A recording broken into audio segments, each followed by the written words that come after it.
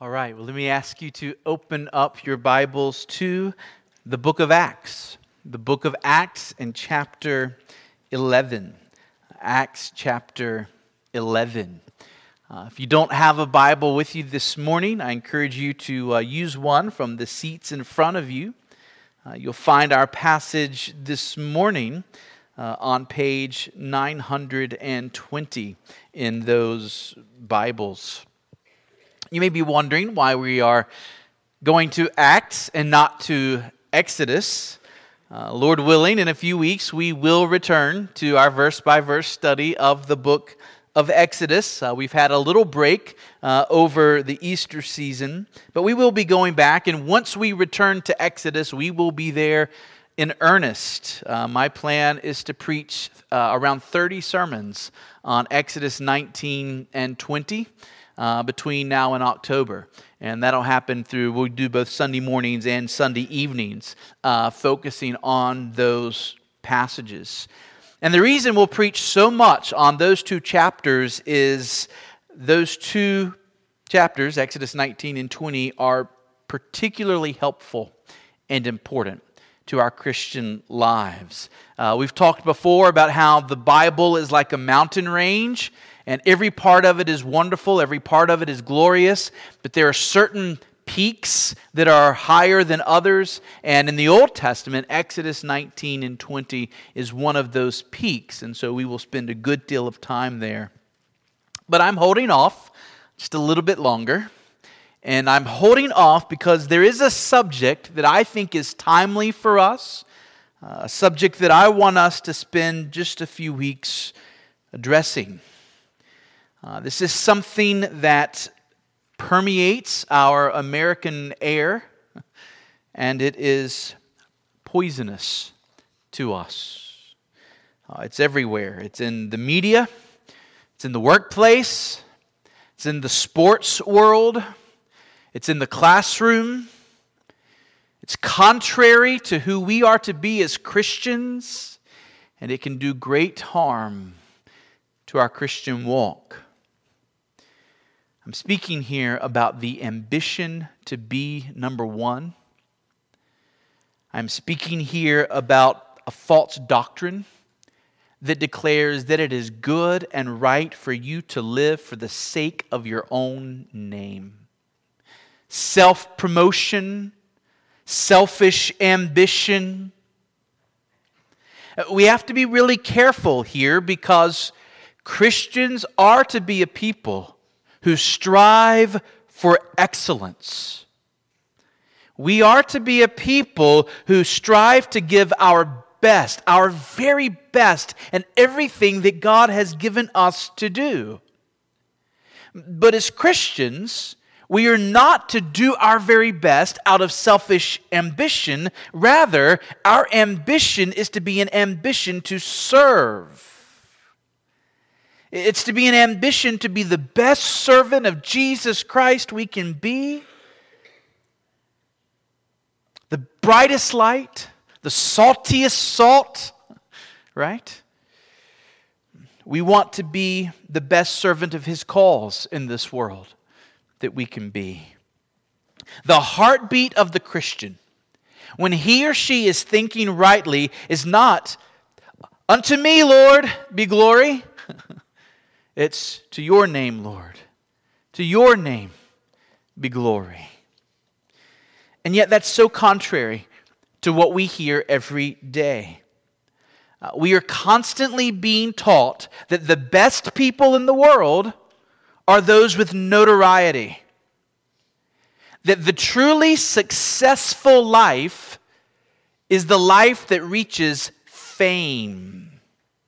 It's to be on top, to have the biggest business, the most money, and to be known for it. And this fits perfectly with our own fleshly desires, because our flesh wants the praise and the admiration of men. Our flesh wants to be exalted in the eyes of others. We want others to think well of us. And instead of our lives being arrows pointing to Christ, we often want others with their eyes on us. And yet we just read that Jesus said, if anyone would come after me, let him deny himself and take up his cross and follow me. In God's providence, there have been some true celebrities for Christ. Martin Luther was a celebrity for Christ. Historians tell us that he was so popular in his day that he would have been like a rock star in our day. All throughout Europe, everyone knew the name of Martin Luther. Sketches of him engraven into wood were put in people's houses, almost like posters of our day. He was a celebrity. Charles Spurgeon, the Prince of Preachers, was known far and wide in his day. His sermons sold like this all over the world. Even some missionaries like William Carey and Lottie Moon are now well remembered.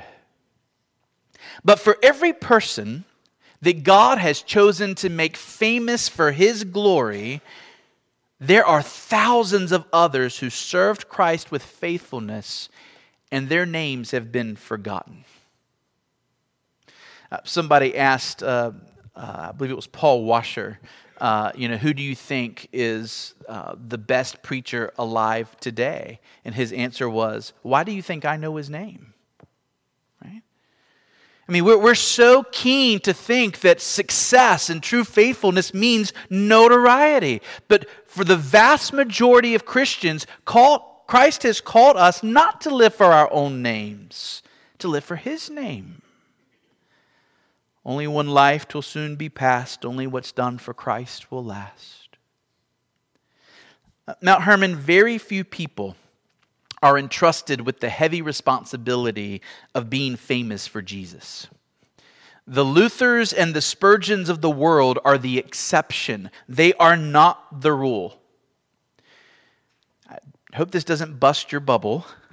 For most of us in this room, we are called to be ordinary. Are you okay with that? You are called to be ordinary. And don't equate being ordinary with being unsuccessful. The call that Christ has placed on 99.9% of Christians is for us to be faithful servants of Jesus in our ordinary lives. So Leonard Bernstein conducted the New York Philharmonic Orchestra, and he was once asked what is the most difficult instrument to play, and he replied, the second fiddle. He said, I can get plenty of first violinists, but to find someone who can play the second fiddle with enthusiasm, that's a problem. And if we have no second fiddle, we have no harmony. So this sermon series, it'll be brief, only 3 services. This sermon series is about the second fiddlers. It's going to be about those who gave much for the cause of Christ, but did so quietly, not drawing attention to themselves, often willing to be in the shadow of other more popular men. In fact, in this case, I've chosen 4 people altogether who all served in the shadow of Paul. And Paul is the man who's really well known. Paul is the celebrity, and yet Paul wouldn't be Paul without these people. And yet they were happy to serve in his shadow. They were helpers, they were assistants, they were encouragers, they were servants. Their joy was to be of help to the kingdom of Christ in any small way they could. This sermon series is a call for us not to be like Diotrephes. So if you're looking at your notes and wondering, when's he going to start using that? Well, that's now. We are called not to be like Diotrephes. And if you're wondering how to spell that, I think I put his name underneath there in the verse. 3 John 9. John says, I have written something to the church, but Diotrephes, who likes to put himself first, does not acknowledge our authority. So the spirit of Diotrephes says, me first. I want to be the one in charge. I want to be the one on the stage. I want to be the one getting the recognition and making the important decisions. But Christ has not called us to be like Diotrephes. He's called us to be like John the Baptist. John the Baptist was happy to fade into the background, that Jesus would be heard and followed. And you remember what he said about Jesus. He must increase. I must decrease. Mount Hermon, we're just starting off this way with this question. Are you willing to be a second fiddler for Jesus? Are you willing to play the second fiddle with enthusiasm, fulfilling the callings that Christ has given to you, caring more about His name and His glory than your own name and your own reputation? And so, to help us with this, we're going to spend the next 3 Sundays looking at some second fiddlers today. We're going to look at Barnabas. Next Sunday, we're going to look at Epaphroditus. And then in 2 weeks, we'll look at Priscilla and Aquila. So let's take a few minutes and let's look at the example of Barnabas. And we're going to read in Acts chapter 11, beginning in verse 19. So look with me there. Acts chapter 11, beginning in verse 19. This is the very word of God. Now those who were scattered because of the persecution that arose over Stephen traveled as far as Phoenicia and Cyprus and Antioch, speaking the word to no one except Jews. But there were some of them, men of Cyprus and Cyrene, who on coming to Antioch spoke to the Hellenists also, preaching the Lord Jesus. And the hand of the Lord was with them, and a great number who believed turned to the Lord. The report of this came to the ears of the church in Jerusalem, and they sent Barnabas to Antioch. When he came and saw the grace of God, he was glad, and he exhorted them all to remain faithful to the Lord with steadfast purpose. For he was a good man, full of the Holy Spirit and of faith. And a great many people were added to the Lord. So Barnabas went to Tarsus to look for Saul. And when he had found him, he brought him to Antioch. And for a whole year they met with the church and taught a great many people. And in Antioch the disciples were first called Christians. So let me give you first some fast facts about Barnabas, okay? Just some fast facts, some things that will be helpful for you to know about Barnabas. So first, Barnabas was from the Mediterranean island of Crete, okay? He's from the island of Crete. He was actually born in Cyprus, but at some point in his life, he had moved to Crete. He had made that island his home. And this means that even though Barnabas himself was a Jew, he grew up in pagan surroundings. Rome now reigned, but the culture of the empire, the culture of the Roman Empire was still very Greek. And certainly on the island of Crete, Barnabas was surrounded by Greek life. And therefore, you can see why Barnabas would have been helpful in the church's mission to take the gospel to Gentile peoples. He is a Jew who grew up around Gentile peoples. Second, Barnabas was a Levite. A Levite. He was from that priestly tribe of Israel, the tribe of Levi. Many Jews had been dispersed throughout the Greek world over the previous 2 centuries, and it seems likely that Barnabas' family helped preside over a local synagogue on the island of Crete that served some of these diaspora Jews. So he grew up in a family closely connected to a synagogue there on the island of Crete. Third, Barnabas' real name is Joseph. Joseph. Joseph was a very common Jewish name going all the way back to Joseph in the book of Genesis. It was the apostles that gave Barnabas his nickname, Barnabas. It means son of encouragement, or son of exhortation, or son of consolation. And when you look at what these names mean, the idea is that Barnabas had a gift for being able to encourage people. He had a gift of exhortation, of being able to stir people up towards God and godliness. We also get this sense from reading the various passages about Barnabas that he was a kind man, a cheerful man, and a man who cared about the welfare of others. Well, fourth, Barnabas was a man sold out for the mission of Christ. He was sold out for the mission of Christ. As you walk through the Bible's accounts of Barnabas, this is the theme that comes up again and again. The spotlight is typically on Paul. It's Paul and Barnabas, right? Paul and, Barnabas. In Acts 14, the people of Lystra called Barnabas Zeus because he was the older man, but they called Paul Hermes because he was the chief speaker. He was the one who had the people's attention. And yet, even in Paul's shadow, we find in Barnabas a man ready to play whatever part was given to him that his Savior would be honored. And so in our passage this morning, I simply want to point out 5 marks of a Christian sold out to Christ. 5 marks of a Christian sold out to Christ. And we're going to look at Barnabas and these marks, and we are going to pray that these same things would mark us. Are you ready? Here we go. Number 1. Barnabas was willing to go where he could help. Barnabas was willing to go where he could help. So look again at verses 21 to 23. Verses 21 to 23. And the hand of the Lord was with them, and a great number who believed turned to the Lord.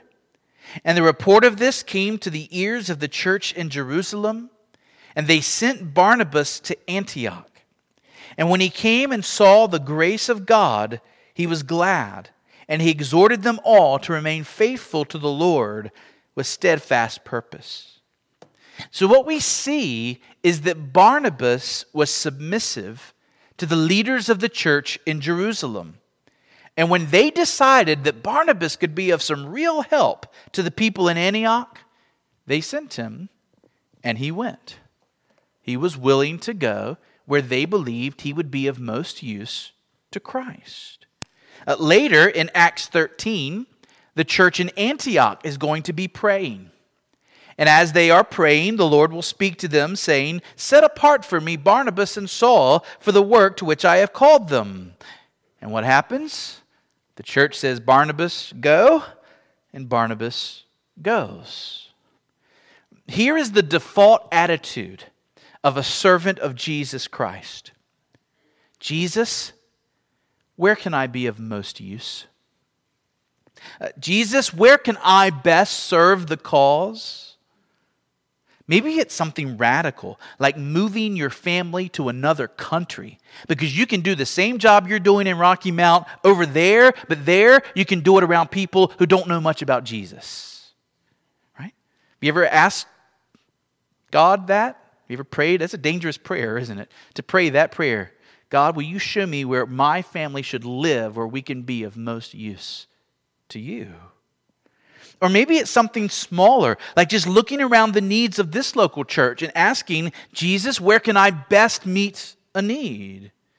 Now, in just a few weeks, beginning of June each year, we hand out ministry surveys where we are looking for folks to step into roles of servanthood here at this church. Roles of ministry where you can bring passion and enthusiasm and creativity to serving this church in small ways. But these small roles of service can turn out to have really big eternal effects. Why do we always ask you as a church to pray over those surveys before you fill them out? It's because we want you praying these kinds of prayers. Jesus, where would you have me serve? How might I be of most help to the cause of Christ? I wonder if you have come to the place of complete surrender to Jesus. That is, have you come to the place where you are laying your entire life on the table, every part of who you are, and you're saying, Jesus, what you want me to do, I will do. What you want me to remove from my life, I will remove it. It's gone. Where you want me to serve in whatever ways, I am willing. It's the attitude of, here I am, Lord, send me. Right? This was Barnabas, willing to go where he could be of most use, where he could help. Second, see in our passage that Barnabas had a genuine love for outsiders. He had a genuine love for outsiders. We see a hint of this in verse 22. The pastors in Jerusalem got word of something unusual happening in Antioch. Antioch was a Greco-Roman city on the borders of modern Turkey and Syria. Back in Jerusalem, after the stoning of Stephen, persecution had caused many of the Jewish Christians to leave the city. And as these Jewish Christians began to scatter away from Jerusalem, they were taking the gospel with them, and they were sharing it with other Jews. But they were sharing the gospel with devout Jews. They weren't sharing the gospel with Hellenists. Hellenists were looked upon with terrible disdain, because Hellenists were in fact Jews who had adopted Greek lifestyle and Greek culture. They spoke Greek, they lived Greek. To the faithful Jews, the Hellenists had turned their backs on their heritage. They had turned their backs on their covenant with God. They were not just pagans, they were worse than pagans. In Jerusalem, some of the first Christians were converted as Hellenists. And we heard from Acts even this morning that there was a complaint because their widows were not being cared for by the church like other widows. Well, now, what the apostles in Jerusalem are hearing is that way up in Antioch, the gospel has been shared with some of these Hellenists, these pagan Jews. And by the grace of God, they've believed. They've come to salvation. Now, this is good news, but it creates an issue because now that we have these believers in Antioch, somebody has to go care for them. Somebody has to go disciple them. Somebody has to go make sure they get rooted in the faith. And the pastors in Jerusalem are looking around thinking, who are we going to send? Who's going to be willing to work with Hellenists? I know. We'll send Barnabas. Barnabas isn't too proud. Barnabas isn't too prejudiced. He'll be willing to work with the Hellenists. And it appears that Barnabas was seen as a man who looked beyond the cultural stereotypes, he looked beyond the prejudices of his day, and he truly loved people. He loved people that others found it hard to love. And part of it was because of his humility. He didn't see himself as too good for those Hellenists.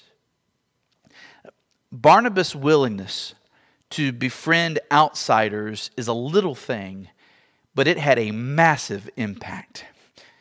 Do you remember somebody else that was rejected by others, but that Barnabas welcomed? Do you remember the man called Saul of Tarsus? The Apostle Paul. Paul had been a persecutor of the Christians. Paul was an enemy of the Christians, and suddenly he shows up at the door of the apostles claiming to be a Christian. And listen to what happens. This is Acts 9, verses 26 and 27. Acts 9, verse 26. And when Paul had come to Jerusalem, he attempted to join the disciples, and they were all afraid of him, for they did not believe that he was a disciple. Verse 27, but Barnabas took him and brought him to the apostles and declared to them how on the road he had seen the Lord who spoke to him, and how at Damascus he had preached boldly in the name of Jesus. So when others drew back, Barnabas imitated Jesus and went towards those who were outsiders. How about us? What is our instinct towards people who are different from us? Do we move towards them, or do we draw back? When we have guests visit with us in this church, do you make it a point to get to them, to speak to them before they leave, to let them know how glad you are that they were here to worship with us? Or do you let the fact that you just don't know them become a hindrance that keeps you from beginning fellowship with them. How easy it is for us to avoid great opportunities for ministry because we draw back from outsiders. We should pray that God would give us the heart of Christ, that we would draw near to people who are different from us, who are unknown to us. Third, Barnabas cared more about the mission than his own name. He cared more about the mission than his own name. I get convicted by Barnabas' example here. I shared some weeks ago when we were in Exodus and we were talking about Moses' father-in-law Jethro and that passage. I shared about how bad I am at delegating, how I struggle to turn responsibilities over to others and learning to step back and watch others run with the ball. Barnabas did not seem to struggle with that. Look at what Barnabas does in verses 25 and 26. Right? In verse 24, we learn that Barnabas' exhortations, his preaching, his teaching, these things were leading more and more people to Jesus in Antioch. A great many people were coming to the Lord. So what does Barnabas do? Does he start his own church with him as the head? Does Barnabas become the czar of the church in Antioch? Does Barnabas establish himself as the head pastor and the head teacher? And does he become the head honcho at this church? No, he does something you wouldn't expect. He leaves Antioch. He's preaching, he's teaching, people are being saved, the church is growing, and Barnabas leaves. What's that? Where are you going, Barnabas? God is blessing. What are you doing? We're told what he was doing. He went to Antioch. He left Antioch and went to Tarsus to find Paul. Because Barnabas began to see that he needed help, and he knew what was becoming clear to the others, namely that Paul was a choice servant of God. That Paul had extraordinary gifts of preaching and teaching.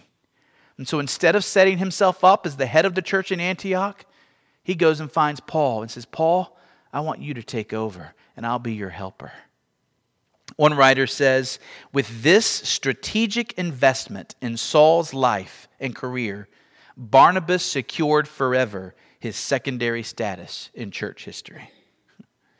Rather than caring about his own name, rather than being worried about his own reputation, Barnabas gladly does what he believes is for the best for the souls of the people in Antioch. His concern is that Jesus would be better known, that Jesus would be better loved, that Jesus would be better honored in this world. And so even though he's the older man, even though he's been a Christian for a longer time, he submits to work alongside the younger Paul and to serve Paul in serving these people. Number four. Barnabas cared more about the mission than his own prosperity. He cared more about the mission than his own prosperity.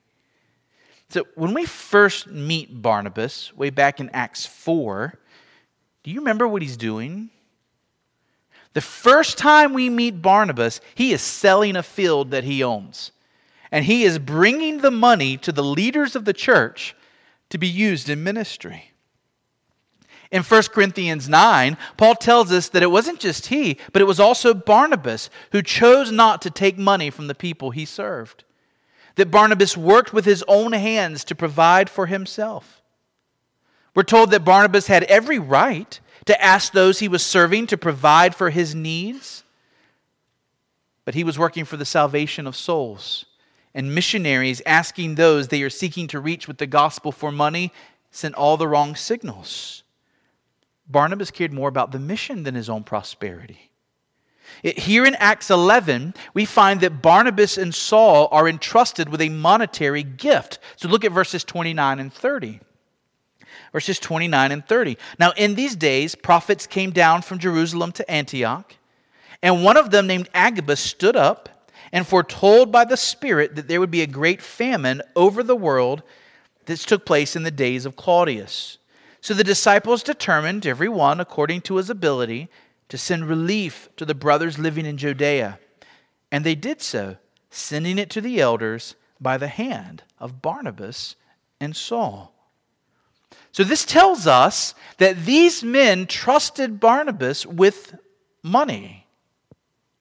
Why?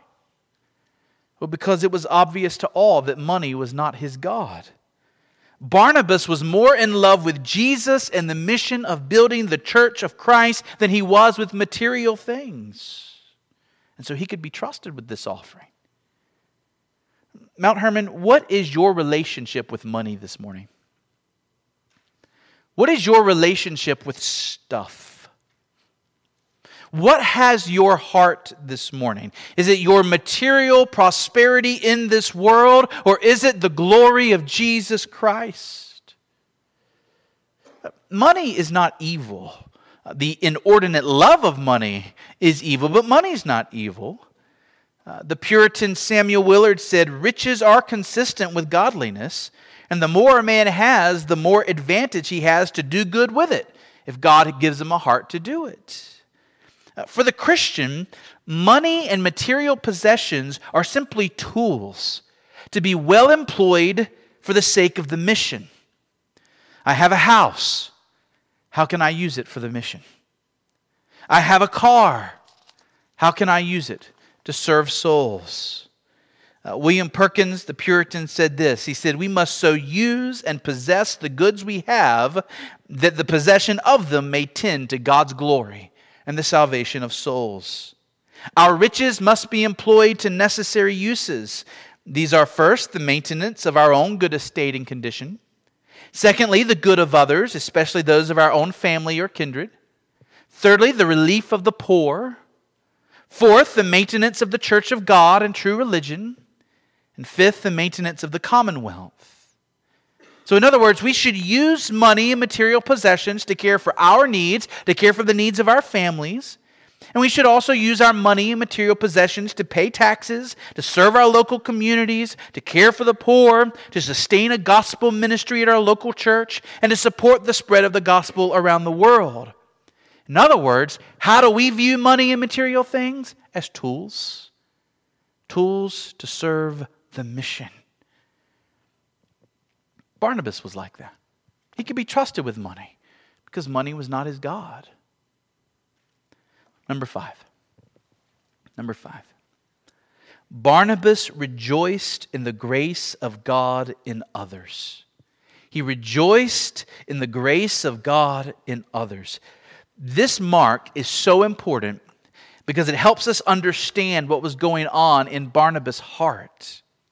He loved the grace of God. And he loved seeing the grace of God change others' lives. Acts 11 verse 23. Do you see it? Acts 11 verse 23. When he came and saw the grace of God, he was glad. What makes you happy? What gets you excited? Do you love to see the grace of God in others? Matthew Henry says, "Where the grace of God is, it will be seen, as the tree is known by its fruits, and where it is seen, it ought to be owned." In other words, when we see the grace of God at work in someone, we should name that. We should say, "I see that." We should bless God for that. Matthew Henry says, "What we see, which is good in any, we must call God's grace in them and give that grace the glory of it. We ought ourselves to take the comfort of it and make it the matter of our rejoicing." He says we must be glad to see the grace of God in others. Do you love seeing a transformed life? Do you love seeing a converted soul? Do you love seeing before your eyes people being changed by the grace of God? Even this morning, being in this room and listening to some of you who've been through an incredible last few years, singing to my ears, "Great is His faithfulness." That's the grace of God in you. And you know what? It makes me glad. And I hope it makes you glad. I hope we, like Barnabas, rejoice to see the grace of God in others. The true Christian loves his Savior above all else. But right now, our Savior is in heaven, and we are on earth. Yes, we have Him in His Spirit. We have Him through His Word. But right now, we're away from our Lord. We are on mission for Him, and we are waiting for the day when He will personally return to take us to Himself. When we love someone who is taken away from us, don't we love to see tokens of their work? For some reason, the example that comes to my mind is an artist who is far away in another land. But the wife of that artist, whenever she misses her husband, will go to the art gallery and look at some of her husband's work. And as she sees his work, she misses him even more, but she rejoices and she loves him more. And she finds her happiness in him increasing. She's so ready for him to return. Well, in the same way, when we see the grace of God in others, we are seeing the work of our beloved. We are seeing the work of Jesus, the one we love, in this person. And seeing the work of Christ in others should make us love Him more. It should make us long to be more with Him. Seeing the grace of God in others should motivate us to work harder for the mission, to speed forward the day when the kingdom will be built and Christ will return and take us to Himself. Barnabas loved his God, he loved his Savior, and therefore he loved seeing God's grace on display. May we be like that. Oh, if God would be pleased to give us a fresh sense of His grace at work among us in this place. So I'm going to close this way. Where do Barnabases come from? Where do men like this come from? The Bible does something really unique here, something it doesn't do very often with Barnabas. In verse 24, the Bible calls Barnabas a good man. A good man. When the Scripture speaks of humanity, it says, Romans 3, there are none good. No, not one. But that's talking about humanity in its natural state. Humanity in its unbelieving state. But when we become Christians, Christians really are accounted good in Christ. We're made righteous through Christ. And the Spirit begins working in us, and the Spirit really does begin making us good. And Barnabas is set before us as a good man, a man to imitate. So where do people like Barnabas, sons of encouragement, people on mission for God, where do they come from? Look at verse 24 again. Verse 24. It doesn't just say that he was a good man. It also says he was full of the Holy Spirit and of faith. And I could take time to point us to Ephesians and Colossians and show you the connection between being full of the Word of God and full of the Spirit of God. But what it all boils down to is this. Barnabas had a heart full of the truths of God, the promises of God, and he was living by faith in those promises. He was a man of faith. Living by faith in the truth that Jesus loved him and had purchased his soul and had taken away his sins. Barnabas had been gripped by the truths of God, and he was now living in those truths. He wasn't just believing facts about Jesus. He was believing in the Jesus of those facts.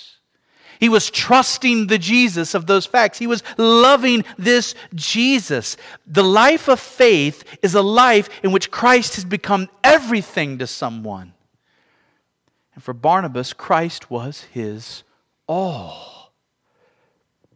Why was he willing to go wherever he could be of most use? Because Christ was his all. Why did he have a genuine, humble love for outsiders? Because Christ was his all. Why did Barnabas care more about the mission than his own name? Because Christ was his all. Why did Barnabas care more about the mission than his own prosperity? Because Christ was his all. And why did he rejoice when he saw the grace of God in others? Because Christ was his all. Dear friend, What is Christ to you this morning? Is He your all? Are you living by faith in all that He is for you? Are you willing to resolve with me to joyfully play second fiddle or third fiddle or 444th fiddle if that's what God desires? If we're playing something that honors the name of Jesus, let the spotlight be on Christ. And may we find our joy in seeing and savoring and adoring and serving Him. Amen? Amen. Let's pray.